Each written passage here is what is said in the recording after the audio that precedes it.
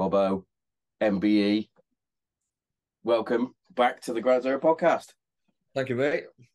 It's always my privilege to have such an elite athlete on the show. No, but seriously, first up, mate, I know I've said it online and I've put a post up about it and all that, but congratulations on the MBE, mate. Thank you, appreciate it. Well deserved. It's hard work to get it, but I think it's kind of testament to the way that not just myself, but everyone in the squad went through, obviously, through the time since Rio in 2016 and to get to where we got to, obviously, in Tokyo and since then. So, yeah, it's quite a privilege to get it. Which Royal was it that gave it you? It was William. I don't think you find out like until the day. Right. But obviously it was quite nice that it was William. I would have obviously been happy with any of them, but I think William in his Air Force number ones, and so yeah, it was nice to meet him and to get the recipients. So, yeah, I bet. And to be fair, I've met Will once on DigX is when I met Will. Like world's softest hands. Yeah. Giant shovel hands. Yeah. Soft as shit. I think I didn't meet him, but I think once I went to the mess at some silence mess do at Honington, and somebody like barged into me like behind me, and obviously at the stage where like I went to try and I was like, who's this? Who's wanting to fight me now? I'm in the mess. No one can want to fight now. I turned around and he stood there eating his pie and mash. I was like, oh, honestly, you're right. Nice to meet you. Nice to meet you. Must have been a bit of a surreal moment though when you found out that you were getting it.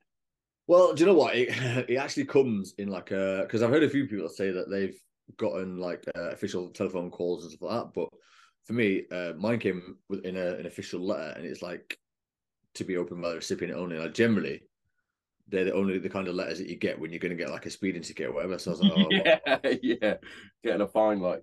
Yeah, I opened it up, and then when I saw the royal crest inside, I was like, oh, maybe it's still a little bit more like a certain constabulary or whatever else. But then when I checked it out, I was like, no, thankfully it's good news rather than bad news. So yeah, it was nice to receive it, but obviously again, still something good to come off from Tokyo as well. So yeah. Yeah. Now that must have been a surreal moment as well throughout the whole of the games, because obviously you were behind closed doors, weren't you? Yeah. So I went to Rio, the Rio Games, but only as like a member of the Inspirations program. So the whole point of that was to inspire the next generation of athletes coming through and to get them involved and things like that. And not only was it like amazing because you get to experience the crowd, you get to experience the Paralympic Games like up close and personal. But for me, it did exactly what you said on the tin. It was there to inspire me, and I sat in the crowd watching the lads from GB wheelchair rugby push out on court and play the hearts out against Canada, against Australia, against all the other top teams in the world. And I was sat there in the crowd, and I said, look, in my head, I was like, I don't want to be here in 4 years' time, and I want to be on the court with these guys. And obviously, a little bit different to go to Tokyo and to play in front of pretty much nobody, but I think still the same goal still stood. We still went out there with the main aim in mind of winning a medal and being the first ever, not just British team, but the first ever European nation to come away with a medal. And we were confident and we knew what we were capable of. So luckily, we went out there and we smashed it and came up with the goods. Literally smashed it. But it's like the proof's in the pudding. The hard work and dedication that you've put in from as early as the Invictus Games up to where you've got to. Like I've sat back and watched like the dedication that you're putting in just through social media, and I'm like, fucking hell, Robbo's fucking smashing that. Yeah, I think that literally it was quite easy for me to choose my next goal, since obviously from injury and being at Headley Court, and you're around a lot of other kind of like-minded, determined people. So going to the gym and seeing posters advertising Invictus Games, it kind of made a nice, easy transition. And I remember to this day that when I was coming towards the end of my rehabilitation, they gave me the two choices. They said, look, you can either go out now and get some employment and try a little bit of wheelchair rugby on the side, or you can try and make it a wheelchair rugby and do a little bit of employment on the side. And for me, I was like, this makes total sense just to go out there and try. And I'm still at a relatively young-ish age, we can go out there and try and smash it. Yeah. playing wheelchair rugby and see where it takes us. And obviously at the time, I was just getting the news that I was going to go off to Rio as well to get more inspiration. So I thought this is as good a time as ever to try and make my mark in a sporting new environment and to see where it takes us. So yeah. Well, what's the level of competition like from? Because obviously you're playing week in, week out with whoever your team is. I do forget. And then up to the international stage. Is it as big a jump as that you expected or not? So what happens is you play for a club team. Once you're obviously a good enough standard at a club team, you will be if you want to go that way and you are good enough, then the talent or the development coaches, the GB development coaches, will pop along to a weekend and watch you playing rugby and stuff like that. And what in my case, they came up to me and said, "Look, we think you'd be a great fit for the development team. Let's see, we'd like to invite you on, see how you get on." And you then get accepted onto the pathway where you have like a certain number of training camps for the year, probably like one a month, and you see how you get on. And at the same time, if you're on the development team, to get you more experience, they allow you to play for two club teams. So one top level team, and but at the time I was playing like a Division 2 team. But you could be loaned to a Division 1 team as well to try and get that more experience to try and bring you on as a player. And again, luckily for me, I did about a year on development, and you then go where you have to be put forward to the elite squad, where you go for like a 3, 4, 5 day trial, and literally encompasses everything. You've got all your gameplay, you've got all your tactics, your technical side of things, you've got your fitness testing, and we're testing you as well to see what your whether you fit in and that kind of stuff. But take personality into account as well. I take it. Yeah, I think so. Yeah, you don't want people with the teammates, and you're not gonna. Exactly. Yeah. You've got it's like I try and compare some of the stuff a lot of time to being with the military. You know what I mean? That I'm quite lucky in a sense that I've gone from where you're in the military, you're working as part of a team. You learn also to work well on your own. You look out for one another, stuff like that. And if you can bring those qualities into not just a development and an elite level, but any club level playing rugby, that it obviously stands you in good stead for going forward. And just looking for me, I kind of made the grade in 2017, I think it was, and since then in a bit of a whirlwind, and here we are today. So yeah, you always seem to be off. You always seem to be off competing somewhere, whether it's like European Championships, World Championships, the Olympics. And I take it the next mission is obviously to the next games. Yeah, so one of the perks of the playing rugby is the fact that you do get to travel a lot, and I don't just mean that at international level with club as well. We've gone to like to Prague, we've gone to Amsterdam. You can do trips to like France and places like that. And for international wise, again, you've got plenty of trips to, because obviously the last games we're over in Tokyo, so we do a couple of tournaments alongside the actual Rugby World Cup as well. So obviously. 2019, that was in Tokyo, so we managed to go over there for a tournament. I think this year, I think we're off to Paris because the Rugby World Cup's there, which will obviously help us as well, because obviously next year the next Paralympic Games are going to be in Paris as well, and not only from a traveling and settling in perspective, but there's some top teams coming through at the moment, and France are definitely on the rise. So a bit like Rugby Union, they tend to have a fucking strong side as well, don't they? Yeah, exactly. Yeah, so yeah. Oh, that's fucking cool, mate. To be fair, all the traveling, like it's like that ongoing joke, isn't it? Why did you join the military? I wanted to travel the world, and then we ended up in the fucking desert. Yeah, exactly. Now you're proper out there, living the dream. Now you get to see the world rather than just like the hot. Instead of the hot bits, shit. But yeah, I'll tell you what, I did see the a couple of months ago, I believe.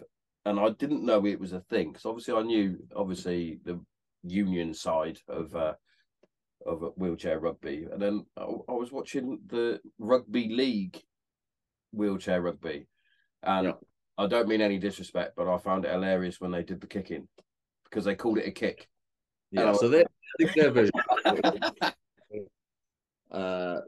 They try and do a lot more alongside the rugby league counterparts, whereas obviously ours is like pretty much a mismatch of rugby, basketball, dodgeball, chess, demolition derby, you know what I mean, a bit of everything. So, but yeah, I watched a little bit as well because if you not only am I trying to compare the sports, but I'm trying to look at you got to admire sometimes that people playing at elite level and their level of dedication, their level of training, and how good they are at playing that sport, and it just like kind of open your eyes up even more to what people can and can't do. So yeah, I was definitely intrigued by it, and obviously the way they took the conversions and things like that. I was like, even like I don't even think I could do that just normally with my hand.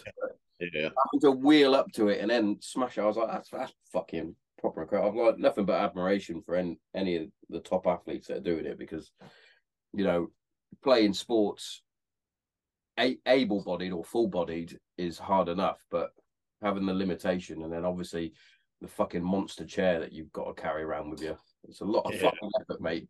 Luckily, that takes all the hits and all the damage rather than me. So I think I'd be pretty much more broken than what I already am if it was me rather than the chair. But yeah, because you spoke about your chair last time about how you like a sponsor type thing, wasn't it, and getting fitted out for it and what have you.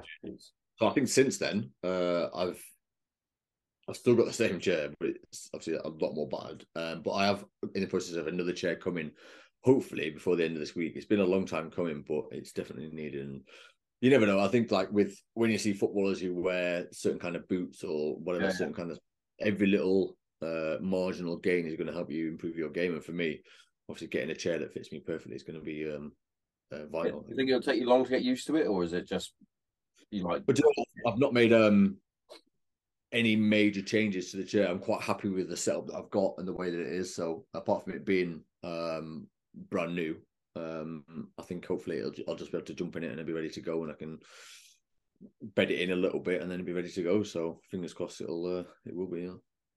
Yeah. It even goes down to like the gloves that you wear as well, isn't it? Obviously protecting your hands and whatnot. Yeah. Are you still on do-it-yourself gloves, or do you get given like some fucking alley ones? Well, you know what? Like when I first started playing Invictus, I don't know if it's still the case or not, but I know a lot of the guys you get like the American NFL wide receiver gloves, which are like really tacky and like they're quite armored and stuff like that. But since I've started playing, I think that I used to put a lot of tape around my fingers because when you come in the sport, you're worried about injuries and whatever else and this and other. So you kind of pad it up to the max. But now you kind of get used to it a bit more. That I'm trying to be as lightweight as possible. So I get like these little gardening gloves which you can pick up like 10 pairs. I was going to say they look like gardening gloves, like. Yeah, they are. But but the way is that because they're so thin, it enables me to like have more control of the ball. Like if I'm picking up off the floor, obviously a bit more dexterity.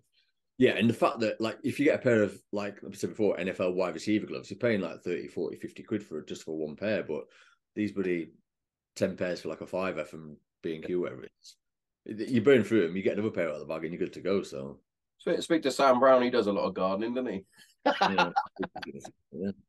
He'll send you some fucking gloves. It does look like there's a lot of strategy involved in the actual sport itself. Like, I know where a lot of people will watch to start with and just see the brutality of it, because you do smash into each other, but obviously the main bit, there's a lot of gameplay and strategy that has to go into it, especially because it's different players can score different points as well, isn't it? If I'm not, or am I wrong? So each player that's on the team, on the squad or whatever, you're assessed on your level of disability. And the 4 players that are on court, you can't add up to more than 8 points. So it's down to the coaches to do all that kind of mixing and matching and who needs to be on court. And not only are you looking at getting the right numbers to add up to 8 points, but you're also looking at the best lineup to match against their position and for certain players, whatever, and stuff like that. And I think a lot of people that come into the sport, and not only that, but people that watch the sport obviously love to see the collisions and the smashes and people hitting the floor, seeing wheelchairs. But I think, like I said, the more technical side of things is all the different clocks and different counts you've got to do. And I think that's what makes me enjoy it even more, because not only are you trying to use your your physical stature because you don't want to get knocked on the floor and you want to be strong, you want to be fast and this kind of stuff. But it makes you use your brain and your mental capacity as well, because you've got to remember when was the last time I bounced the ball, how long have I got to get out of the half, how long have I got to score. And for us as well, we it's definitely more technical down the road, but we have certain like timestamps of when we try and score to enable us to have the ball for the next quarter or score the last goal. And obviously all these little points, they order up. So at the end of the game, you might only win by 1 point, but that may have been when you scored, say, the last goal in the first quarter, that it all adds up to that. So much different technical things to think of, as well as trying to not get smashed out of your chair and end up on the floor face down. So it's pretty tough. Tell you what, I do remember watching the Olympics I remember watching a couple of games with the missus, and she kept going, fucking Robbo's fucking brutal, isn't he? I was like, oh yeah, he's a fucking trained killer, isn't he? Of course he's gonna be fucking brutal. He ain't gonna take no prisoners there. And I remember listening to the commentators, and they did comment quite often on the physicality of yourself. That's something that you pride yourself on, Robbo, you fucking animal. Bayonet. Because I'm like the highest class you can be. I think a lot of the ball handling and a lot of the goal scoring, a lot of the stuff is like it's on myself and any other high points on the court. So we have a major role to do, and I think because we are generally supposed to be the fastest people on court, because we have a lot of the roles and responsibility on the court, that it's up to us to put in the big hits and to smash people and to put them out the chair. And the only issue with that is being, as my social media handles say, being legless.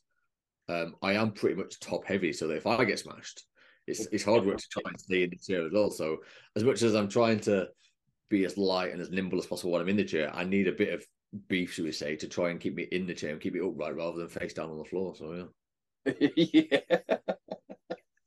I'll tell you what, there's quite a few people have actually asked me about that. They're like, does he not mind being called like legless? I'm like, well, no, it's his handle on fucking on social media. I mean, his like charity cause that he started was Team Legless.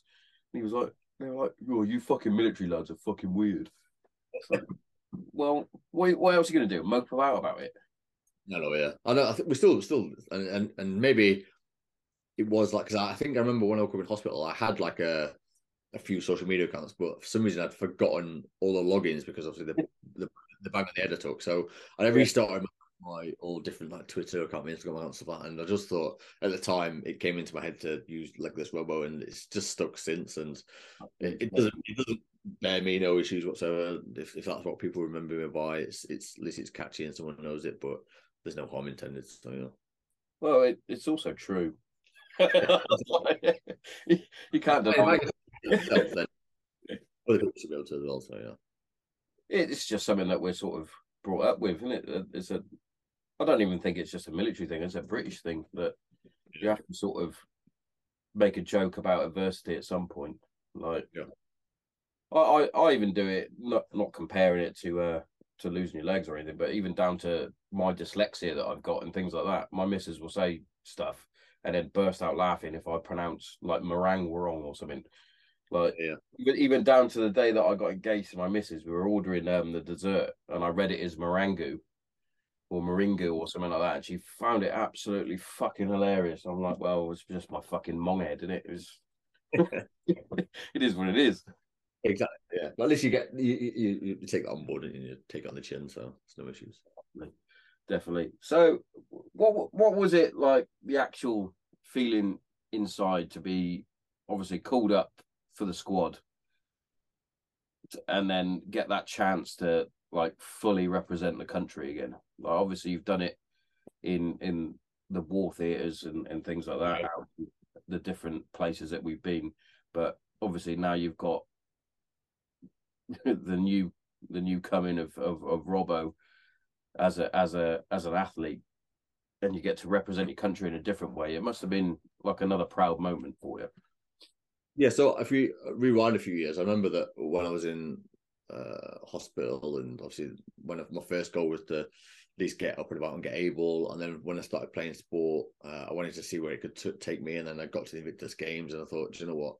Let's see where this can take me. And when I finally got called up to the elite squad, and after Rio, the whole goal for me was, look, I've got to at least get to now one Paralympic Games just to mark that off the sheet, you know what I mean, and see where it can take us. So with obviously COVID, it was a little bit touch and go what was going to happen, but I think we always had that belief that we were going to get there and things like that. And to get the nod that had been selected for Tokyo, I was obviously over the moon, and I was just looking forward to getting going. I know that just being part of the squad was the first thing that to kind of get ticked off, but you've actually got to go out there and perform, and that was the next hardest thing. And we're all had fingers crossed that and holding our breath that there's going to be nothing to do with COVID over there, and it's going to disrupt any of our plans. And we're pretty lucky that we got away with it scot-free. But I think, like I said before, getting out there to the games, an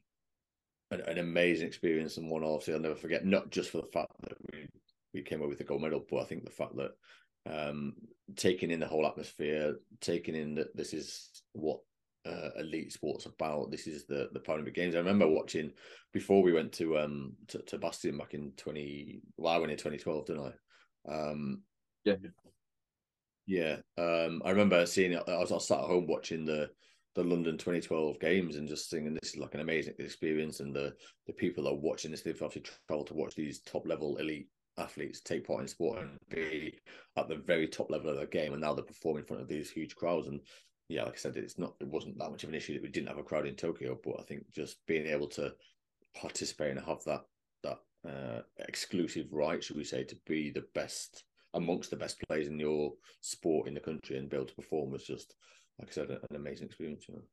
Yeah, definitely. And I know a lot of people say, because I've mentioned it a few times with a couple of the fighters that I've had on the show.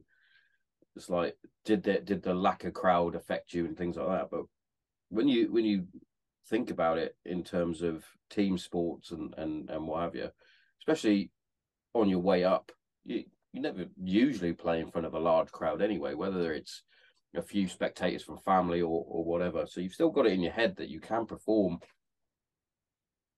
It's not like you resort back to default and go, oh, it's a training game, because you've been there before. And I think that for me, it's not much of a cliche, but whenever I played anyway, I try not to listen to the crowd and let them affect my game and what I'm doing on court anyway. So it didn't really. It would have been nice to have people there watching and friends and family and whatever else, but.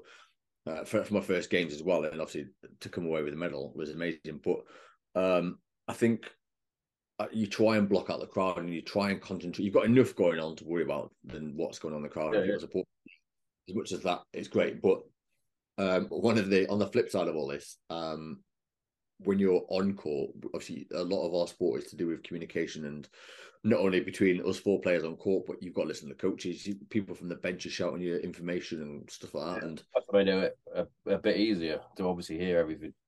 Yeah, it is easier, but as well as that, if you hear it, if you do something wrong, and you mess up, you can, because there's no crowd, you've got no way of saying, so I couldn't hear your coach, you're shouting to me. What? So you've got to turn around, you've got to not make eye contact and just try and continue with the game and just. But yeah, like I said, with no crowd there, it did definitely help us out and listening to what people have got to say and getting the message across and how to play the game. So it works in our favour. Yeah. So did I take it the missus and kids weren't allowed to go out then at all, or were they? No, no one could go out. Originally, friends and family were going to come out, but then it obviously all got cancelled because of the organising committee, obviously because of COVID and stuff like that. But I think a few select members of Paralympics GB, so like the chef de mission and a few of the others were allowed to come out and watch, and they were obviously part of our whole squad. So we had like our sports psychologist and the video guys. They were all in the crowd, and other teams were able to come and watch as well, but as long as they were obviously wearing masks and stuff. But again, it doesn't kind of make up for not having a crowd. But again, we weren't there for that. So yeah. No, you were there for the gold, and that's what you took home, mate. I don't think you can get that mounted though. I don't think that can go with the others. Probably bring my shoulders down a little bit, but I can give it a go. Is it heavy? Yeah, it's unbelievably heavy. You know what I mean? When we finished the gold medal match, literally we had about 2 seconds. You had to go back in the changing room. You had to put your podium kit on, and obviously I was still dripping with sweat, still emotional, still sweating everywhere and stuff. You will line up. You went out on court, and they come along and give you the medals. When they put you on, they're quite heavy, and the lanyard, should we say, which holds the medal, it's quite an abrasive material. And obviously in the back of your neck, it's quite heavy, and you're like this, and you're trying to keep your head up to sing the national anthem and to look proud and shoulders back, chest out, and that kind of stuff. But man, it was too heavy. It was obviously all worth it in the end. So, you know. Definitely, mate. Definitely. It must have been. It must have been sort of bittersweet for the family, though, the fact that they weren't allowed out, but still got to see you fucking. Because even though, like, you know, we're fucking military brothers. We'll call it that. I was fucking proud as punch, mate. I remember fucking celebrating in the living room. I was like, he's fucking done it. Fucking jumping around. Fucking incredible. When I came off court, obviously that 2 seconds I had to quickly get my my jacket on and things like that.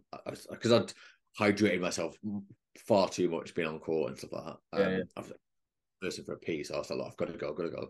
I thought, while I'm going to go for a pee, I'm going to quickly check my phone and see what's going on. And obviously, the phone was going absolutely mental. I remember my son George ringing me, obviously while I was on the loo having a wee.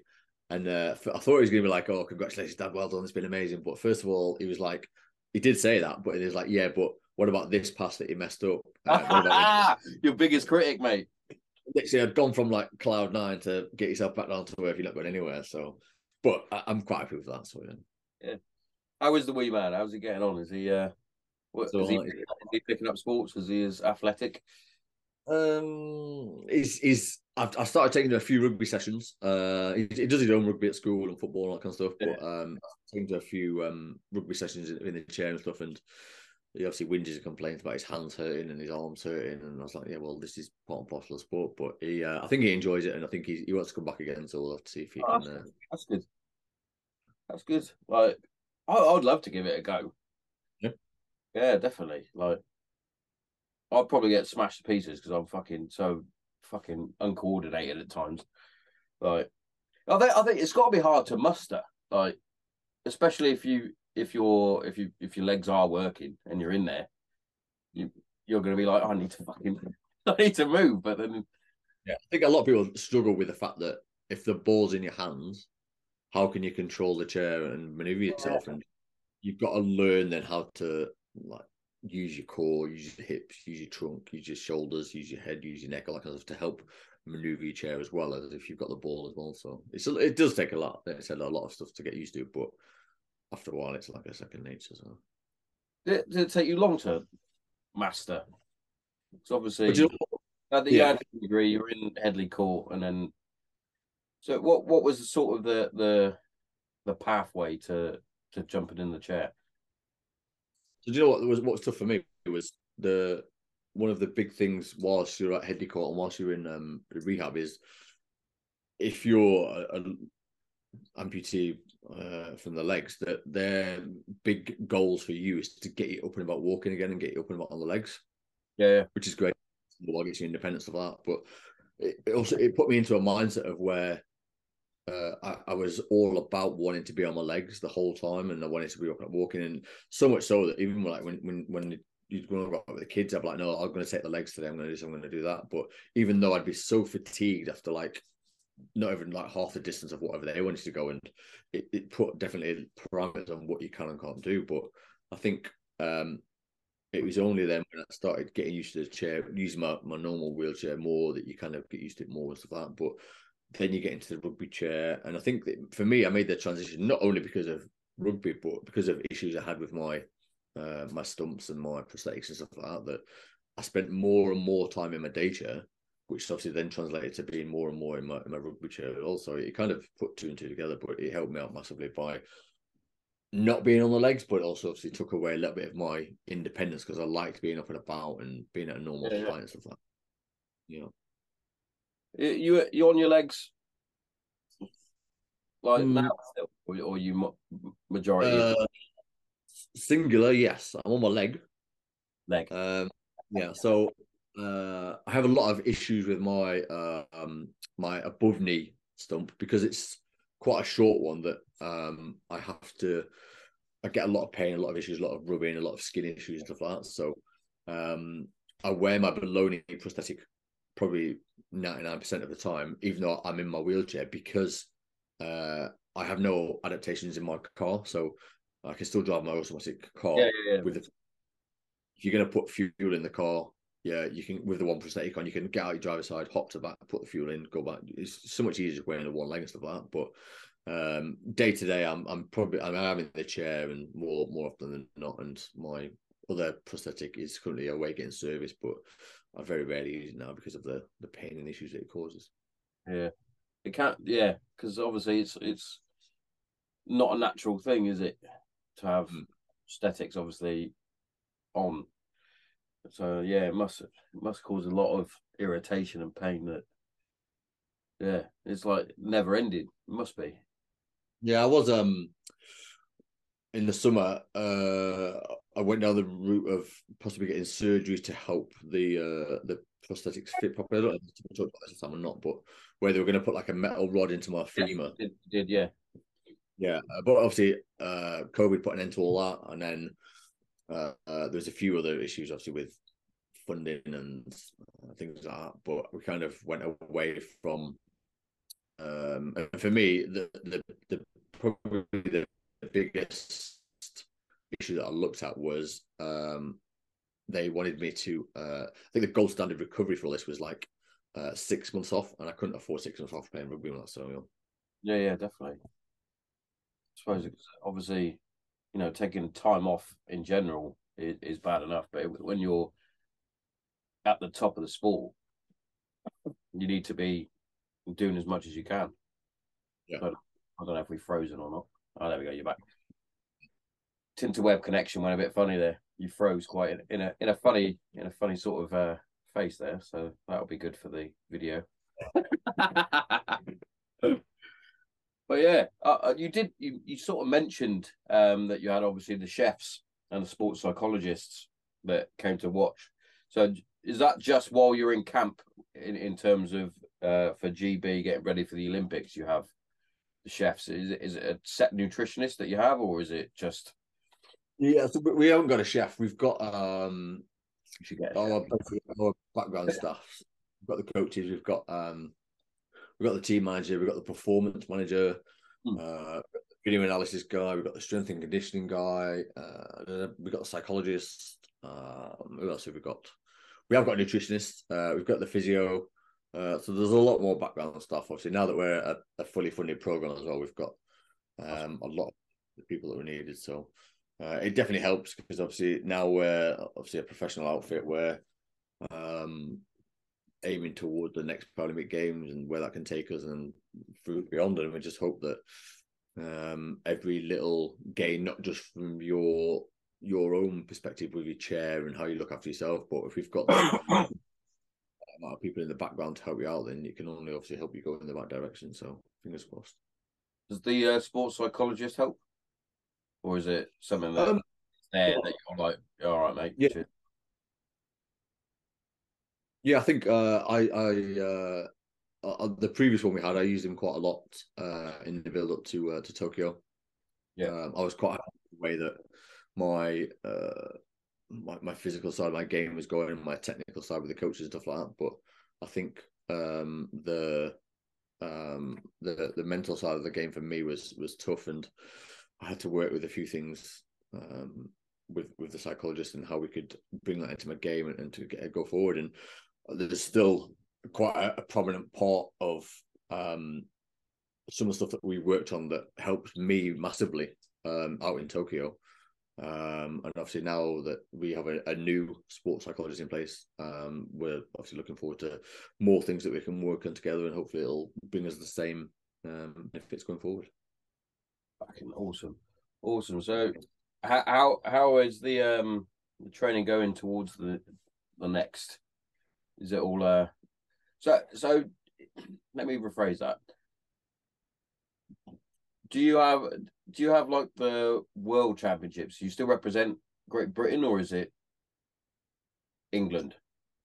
So we are the GB Elite squad, but Yeah. when we go to the Paralympics, we are part of Paralympics GB. Yep. I think for what you're leading to is the guys in the rugby league. They are Oh, yeah. four different entities, so they'll obviously represent England, Ireland, Scotland, Wales, whereas Yeah. obviously for us, we the whole of Great Britain and go from there. So, Or is it like a world when you go to like the World Championships or whatever? It's it's solely us. just Yeah, yeah.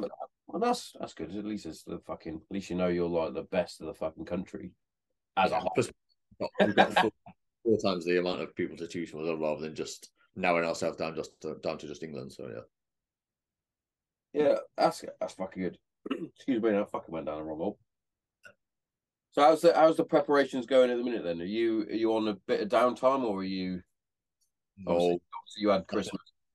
yeah, I think so. A bit more background is last summer, I was playing over a tournament in the States, and the last minute of the final against USA, I got spun out of my chair backwards. Also, as you're coming out backwards, you can't control your fall, you can't stop or anything, and smashed my head off the floor. Straight away, the referee stopped the play. The team manager and the physio came on. They're like, "You're actually." I was like, as I opened my eyes, laid on the floor, it was like a cartoon. You know what I mean? I had like Yeah. birds going on, and so Jesus. But because it was we were level on points. It was the last minute of the game. I was like, they were like, "You actually?" I was like, "Yeah, yeah, I'm fine." Honestly, I could not see straight to save my life, but it was like so. But so we carried on for the last minute, and I tried passing the ball to someone, and it did not go straight or anything. I said, "Look, I can't carry on. I can't even see straight to you." So they took me off, and I was in a pretty bad shape. I was definitely concussed. And one of the biggest disappointments for me was because at the end of every rugby tournament, you have like a final meal, and you have a few like celebratory beers and stuff like that, and you congratulate each other for whoever's won or whatever else. But the last minute of the last game meant that I had one more minute to play until we finished the game, and I could then go out and we could celebrate the whatever. Yeah, whatever you got. Yeah. Came off the court, and the physio turned around to me and said, "Yeah, Stu, you're definitely concussed. Unfortunately, that means no alcohol for you tonight." And I was like, "Oh, just Remember my fucking eyes out. yeah." But yeah, so since then I've been suffering quite a lot, with like headaches and like things like that, and struggling a bit. So unfortunately, I had to take a bit of time off, obviously due to medical reasons. And we're trying to get our head around that. Not literally, but trying to get used to it again. And I've literally been given the all clear not long just before Christmas, so I'm ready to go again. But that's why I kind of missed the World Championships, which was massively disappointing. But obviously now we're full steam ahead, ready to go for. We've got a busy year this year. We've got our European Championships, which are going to be in Cardiff. Happy days. Which will be an amazing tournament because not only is it on home soil, but it's a direct qualifier for the Paralympics next year. So if we go to that tournament on our home soil, win it, we get qualification for Paris. So fingers crossed we'll go and do that. And I said we're going to Paris anyway at the end of the year, and then we obviously got the big year next year over in the Paralympics and stuff like that. So there's a lot of tournaments to build up to, and I know that some people kind of like to take a bit of a rest over Christmas and enjoy the mince pies and whatever else things are. But for me, I was trying to maintain my fitness and stay on top of stuff so that when it comes to when we hit training we have a training camp in about another week's time. Hello! You're at the adverts, so don't turn off. Don't turn off because I've got some good stuff for you. First up, I'm going to talk about our sponsors. Kent CBD is our first sponsor. Now, CBD oil, as you know, has tremendous benefits, especially within mental health and physical health. Personally, I use it to help with my anxiety and my depression, but not only that, I also use it to help with the aches and pains of life in my joints, especially my ankles and my knees. But yeah, without CBD oil, I would have still been on my antidepressant tablets, which I'm no longer on. So, every cloud. And what we're going to do here at Granite Zero is we're going to give you 10% off everything from oil, muscle rub, jellies, bath salts, the lot. Yeah? Make sure you get in there. www.kentcbd.org. Put in the promo code GRANITE0 and get yourself 10% off. You are welcome. But also, if you're like me and you love a nice cup of coffee. Now, for me, I only drink one coffee, and that's Green Beret coffee. Now, I don't only drink it because it's out of this world fucking coffee, roast to order, grinded to whatever specific grind you want. But not only that, it's veteran owned and veteran run, which, you know, hits me right in the feels. So make sure you check it out, Green Beret Coffee. Get yourself a nice cup of coffee. I drink it dark, just like my soul. Incredible stuff, incredible stuff. And what I'm going to give for you, I'm going to give you 10% off. So once you get to the checkout, once you've got all your coffee, your products, your apparel, whatever you need, get to the checkout and put in the promo code GZPodcast10 and get yourself 10% off. Courtesy of the Granite Zero podcast. You are welcome. Now, that's enough of me talking about this stuff. Back to the regular scheduled show. Check it out! I knew it'd do that. It came up with, you've got less than a minute, and I was like, shit. And then it doesn't give you an actual timer. Fucking piece of shit. Welcome back after the adverts, Robert.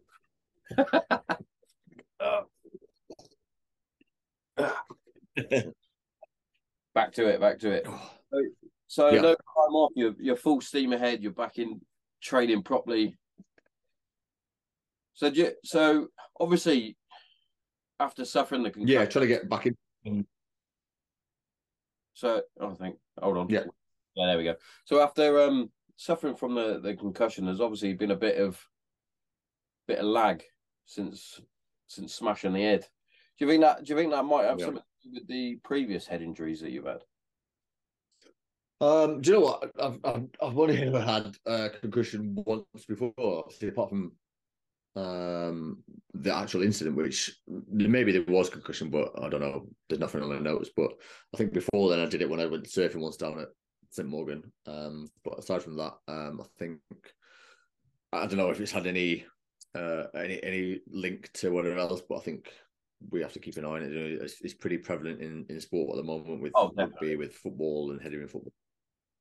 I think especially in our sport where it's a full-on contact sport, and the speeds and the forces that are going through people's chairs when you're getting hit and stuff like that, if anyone's head touches the floor, that the correct safety procedures need to be followed in order to not allow any further ongoing issues. So I'm glad that it's been sorted, should we say, and steps are to be taken to go forward. Yeah. Is there many injuries in your sport? Because obviously, because it's mad. Because when you look at football, for example, they roll around like fucking cunts most of the time. Rugby, they pretend that they're not hurt, but it's like being hit in a fucking car crash every game. And you're literally in a car crash every game. I think, like I said earlier, a majority of the time the chairs do take a lot of the impacts and stuff like that, and you do get occasionally fingers, whatever else, getting hurt, or people on the floor and hurt their shoulders, whatever else. But aside from, you don't see that many major injuries unless something terribly goes wrong. But yeah, I think luckily most of the time the chairs take the impacts and you can kind of get away with it. So unless you spin out backwards and smash your head. It's not great, definitely not. Especially when you can't see straight either. So that makes you have to wear gigs now. So we're going to start calling you Giggsy now instead of the actual Giggsy. Yeah. Who actually messaged me the other day saying that he's looking forward to listening to this one. I was like, you should look forward to listening to all of them, you fucker. At least his name's got into this one, so yeah. Tell you what, going back, we're going to take a trip down memory lane now. The B flight that we had when we went to Iraq was fucking amazing. Yeah. I love that flight. I think was it Scott Brandt put the other day like pictures of him when he'd left the military, and there was one where so that came about because that was the majority of the lads that went to 15 the 6th of January was when we attested. So I started off standard, and I put a post up saying it would have been my 15-year point. Which even to this day I'm still a bit gutted that I never got to fucking where I wanted to be. But obviously circumstances change. But yeah. when Scotty B started putting pictures up, I was like, I've got like even down to, I think it's, you can see that picture there. I don't know where you are in that. You're not in that one. I've got Lasardi. I've got Giggsy, Jono, Cookie and Lasardi. Where did you go? Boss Miller. Boss Miller, yeah. Stewie Griffin. Yeah. That was that's when George, yeah. Oh, of course it was. That makes more sense. So I've got about 4 different photos of the same photo, but obviously you're in one of them. I've got Lasardi in another one, and then I seem to have moved places in each one. I don't. I was like, I must have been just fucking about. But that was the blonde / ginger / strawberry blonde. That was the sun-in, wasn't it? Yeah. Oh, I remember. I was on the phone to the missus. My missus is a hairdresser, and I was like, I might do what the rest of the lads are doing and put some sun in my hair. She was like, don't bother. I was like, why not? She went, it will fall out eventually. I was like, what? So good luck with that, Robert. If you ever go bald, blame the sun in. It's been done that many times. It's not been done for a while, but thankfully, it's not getting done again. I'm kind of accepting the colour and the state that my hair's in right now, rather than giving it. I tell you what, it was a good first tour in terms of, because obviously it was closing down. Yeah. The majority of the squadron was literally our first tour, wasn't it? Like obviously you had the likes of yourself, Jono and Giggsy that had done previous tours, obviously. But the fact that 15 squadron got basically brand new LACs, like to make up the entire squadron, going off to Iraq was at that time was probably a bit of a gift, really. Yeah. Just the fact, I said it was a good tour to finish. Obviously, not the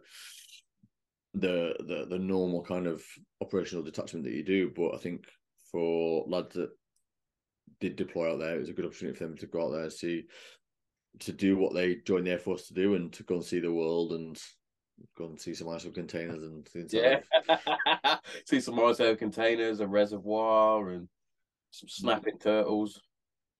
Yeah. But yeah, it's a good opportunity to get out there and get your boots on the ground and stuff like that. So yeah, definitely.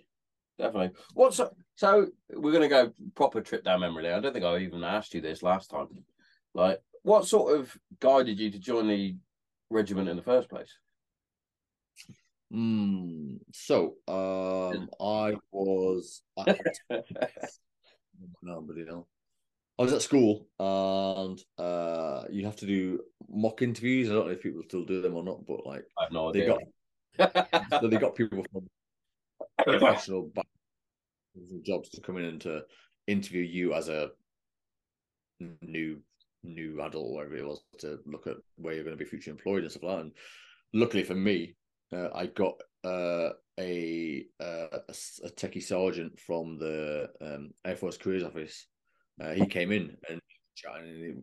I did the interview, but then as well, he was just chatting about, what's your actual plans like when you leave school? I said, I'm debating whether or not to join the military, this and the other. And he gave me a few ideas, and then I went off to college.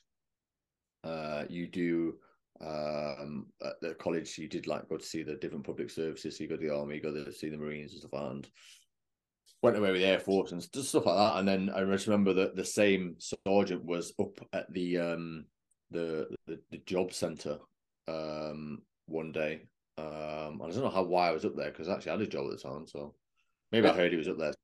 I got chatting to him again. He said, "Look, why don't you come down?" Well, actually at the cruise office rather than anything else. And went in there, and they were like, "Oh, what job would you be interested in?" Straight away, I don't know why, but I wanted regiment anyway. And they're kind of like, I had to do a double take, and they're like, "What do you want to do that for?" I was like, "Well, it's just That's mad, isn't it? Because like I remember going through my AFCO and I fucked up my aptitude test, which is why I chose regiment. I wanted the next physical job, and they went, "Oh, you can do you." It was a list from like MT driver, dental assistant, etc., etc. And right at the bottom was regiment, and they were like, Are you sure?" I'm like, "Yeah." I was like, "You shouldn't be steering me away from jobs, surely not." Yeah. But I think definitely it's still one of the best decisions I made, because I wouldn't have changed it for anything else in the Oh, world. I 100%, still enjoyed 100%. regiment. And So. you're probably very similar to me. Like, obviously, you read and see all the different banter pages that rip the fucking regiment. It's like, well, you guys clearly don't know. Like, we're not just fucking naffy watchers or fucking 5 Mile of Death merchants and fucking all that bullshit. I even pulled someone up on that the other day. I went, "You guys are going to need some new banter soon, because that's like 15 years of since the 5 Mile of Death. So what are you on about? Get new banter." It won't be long before it'll be the next lot of generation coming through that are trying to use that same kind of banter, but they probably won't even been old enough or weren't even born Yeah, exactly. Oh, you shoot your own body armor, do we though? I just take a pinch of salt nowadays. You know what I mean? I'm not. I used to bite. I used to bite quite regularly. Like, I'd be like, "Fuck you, you don't know." But now I'm like, "Yeah, okay, cool story, bro." Yeah, exactly. Yeah, so. Or you just put a picture up and you go, "Oh, I don't see any fucking fences here. Well, I must be out on the ground doing something." Yeah.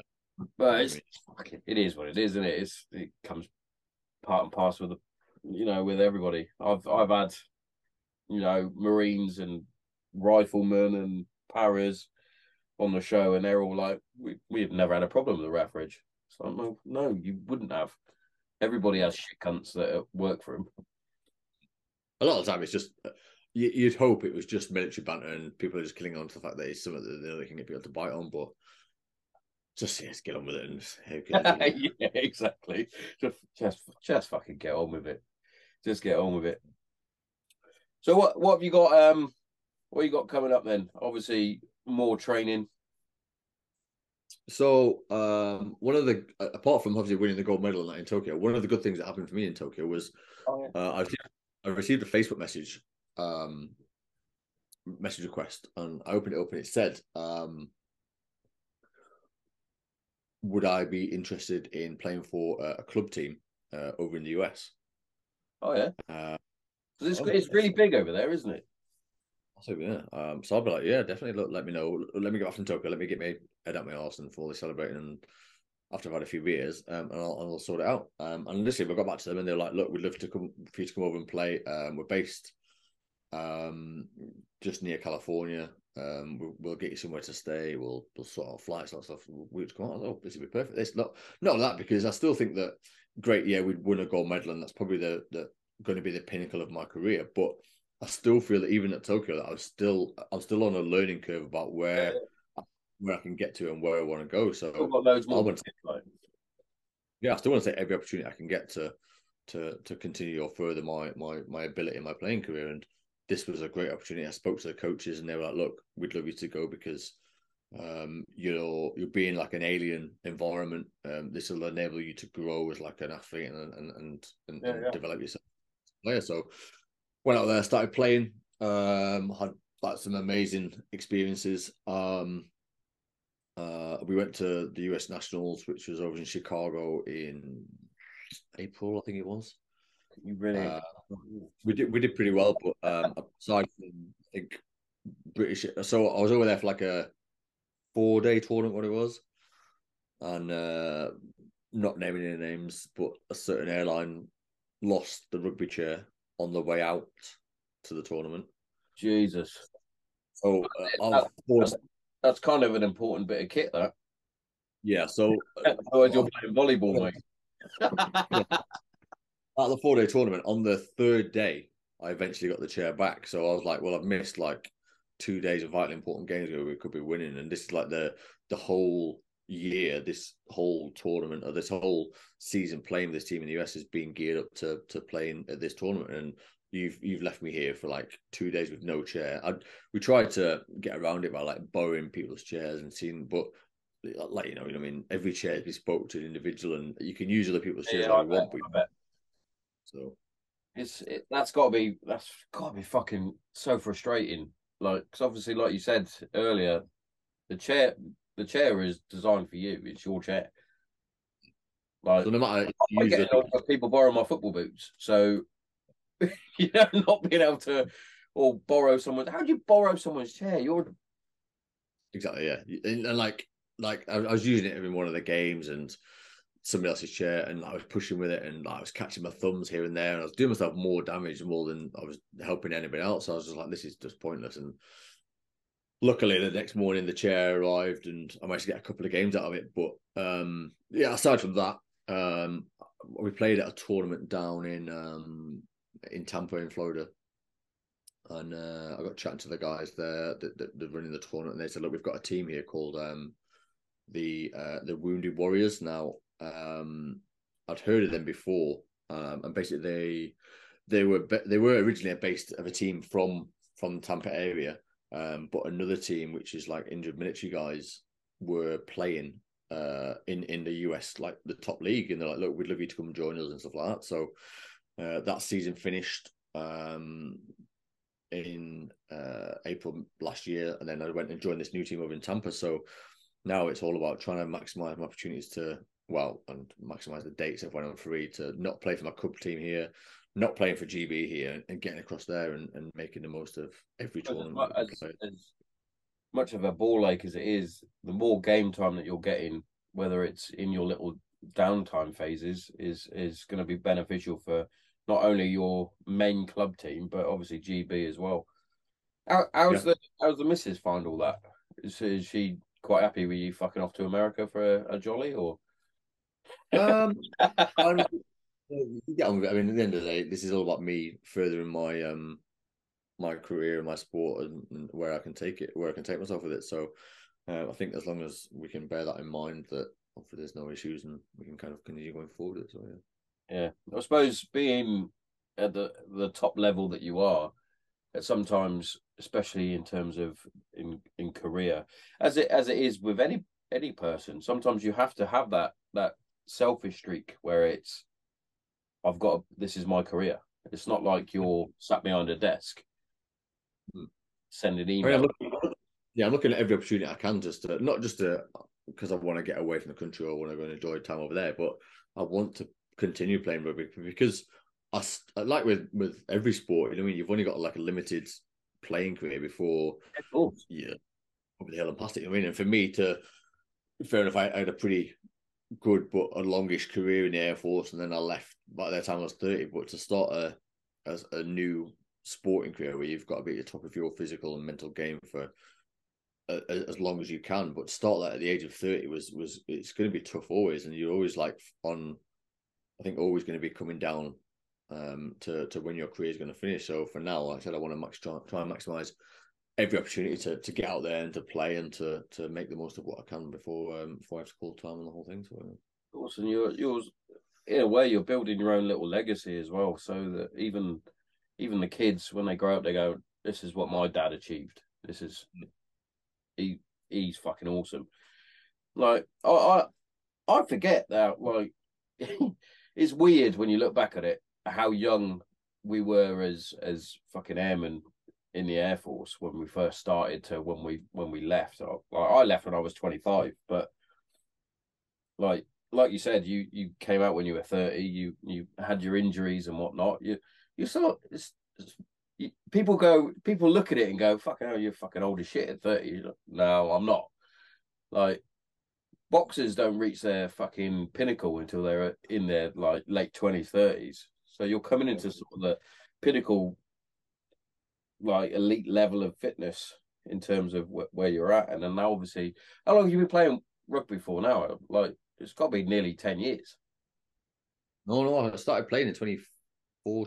Oh, well, 9 years now. Like 2014. I wasn't far off. That was my first Invictus. So wasn't far off. Yeah. Well, it feels like it's gone like so quickly. It's gone fucking quick, mate. Like, elite level, it's been like 2017, so it's only really been 5 years I've been playing at the top level. So Yeah, and you're fucking getting old now, mate.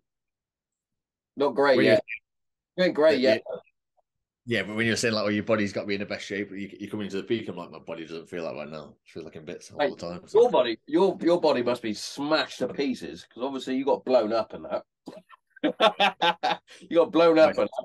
Now you're getting smashed by wheelchairs. Like, Yeah.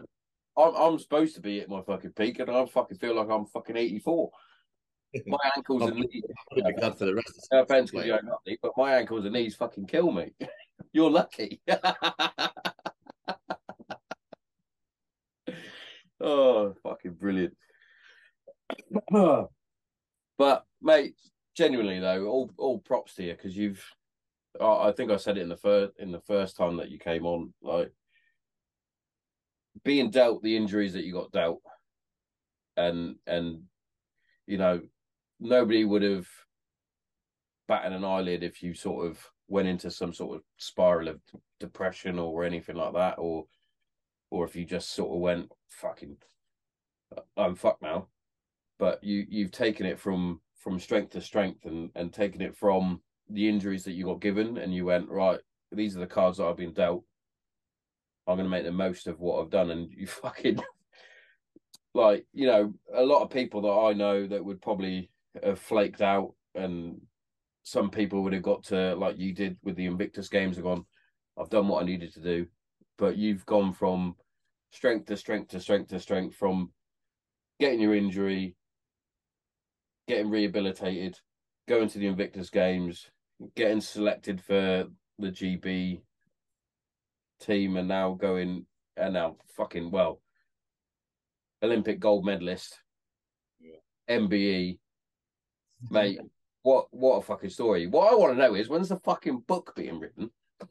Because it can't be any worse than fucking Prince Harry's.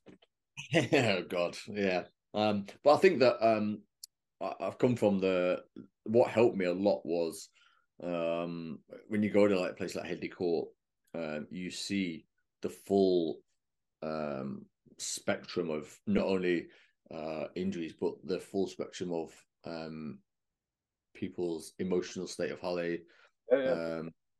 take on things. You know what I mean? And some people, like you said, they're quite happy to sit in their single man room. They'll come out for their sessions during the day. They'll go back to the room. You'll not see them all. They'll not interact with anybody. But as others, like there'll be like events going on in the evening where you could go to the cinema, you could go water skiing, you could do this, do that, and people literally throw their hats in the ring every single thing you can do. And I think each their own. Everyone's entitled to whatever they want to do. But for me, I didn't see that my injuries and my disabilities should limit my life and where I want to go. And obviously, luckily for me, I found sport, and it took me to some amazing places. And long may it continue, hopefully. But I think that it's just something that I've always clung to and always continue to look forward to. That just grasp every opportunity you can and make the most of it. So yeah. Definitely, and like I put in the sort of description of you coming on, like it really is an inspiration.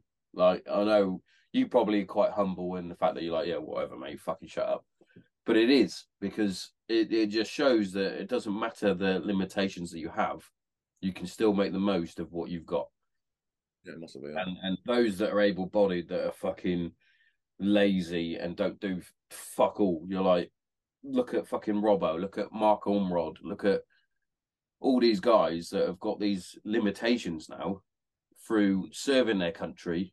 They've got these limitations, but yet now look at them. And you served your country in a completely different way by bringing home the first fucking Olympic medal, and it happened to be the fucking gold one. So, mate, genuinely super proud to fucking know you. Do you know what I mean? Genuinely, you see your fucking shirt in the background on your fucking screen. Fucking legend.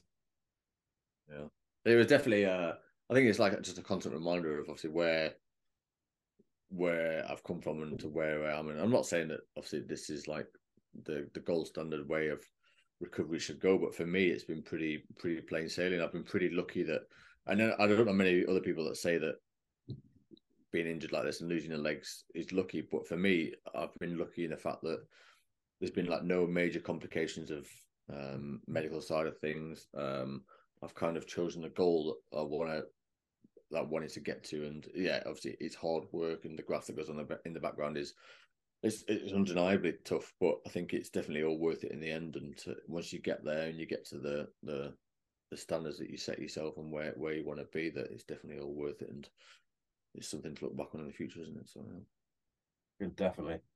Definitely. So before we close off, Robbo, what are the next goals that you've got set for yourself? What's next? So I think maybe we winning the gold medal in Tokyo was like, yeah, it was a great opportunity and something that I'll always remember. But we've now got the unenviable task of we are the top of the pile now, that everybody wants to try and knock you off it and stuff like that. So for us, it's been a great experience winning that gold medal. But I think what would make it like a little bit more sweet would be to go out and try and win it again, and having that back-to-back gold medalist would be an amazing achievement. And not only that, but it would show that I don't want to be known as like this team that went out there and won it by fluke or won it by accident or whatever else. You know what I mean? We've got to go out there and perform and play well and go out there and try and win it. So I think that is the next main focus and the next main goal. And aside from that, it's trying to stay fit and healthy and continue playing for as long as I can and just make the most of every opportunity we get, like I said. So yeah, definitely, mate. We don't want this GB side to be like the Liverpool that won the title in COVID, because that definitely didn't count. But yeah, but genuinely though, I know for a fact that we're all fucking rooting for you. We're all rooting for GB, especially for the next World Championships and then the Olympics, definitely. Like, even down to my fucking mother-in-law, mate. My mother-in-law has never met you, but she fucking loves you. Anytime that you're on the telly, anytime that you were interviewed, or even down to winning the actual gold, she was messaging me constantly. She was like, Robbo's on the telly. I'm like, you don't even know Robbo, but thanks. However, she did get your award wrong. She texted me telling me that you got an OBE, and I was like, I don't think he has. Let me have a look. Maybe after Paris, that'll be the next one. Maybe the next one. Maybe the next one. But Robbo, generally, you are an absolute inspiration from your injuries. Even before that, mate, you were one of the best fucking junior NCOs that I ever fucking worked with. You were fucking mega, mate, and you've gone from strength to strength to strength, and you're still as humble as ever, which I'm guessing is down to the northern/military background that you have.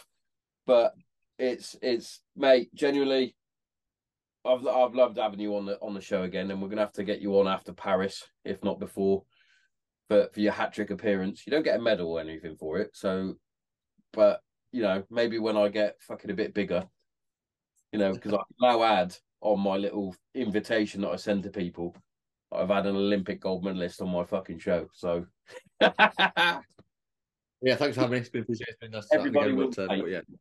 But Robbo, generally, thanks for coming on. Thanks for giving me your time. But I haven't seen my missus today yet, and I'm hungry, and obviously I'm hungry. So I'm gonna have to shoot. But mate, generally, thanks for coming on. It's been fucking a privilege again. I appreciate it, man. Appreciate it. And we'll stay in touch. Yeah, definitely. All right, mate. You stay safe.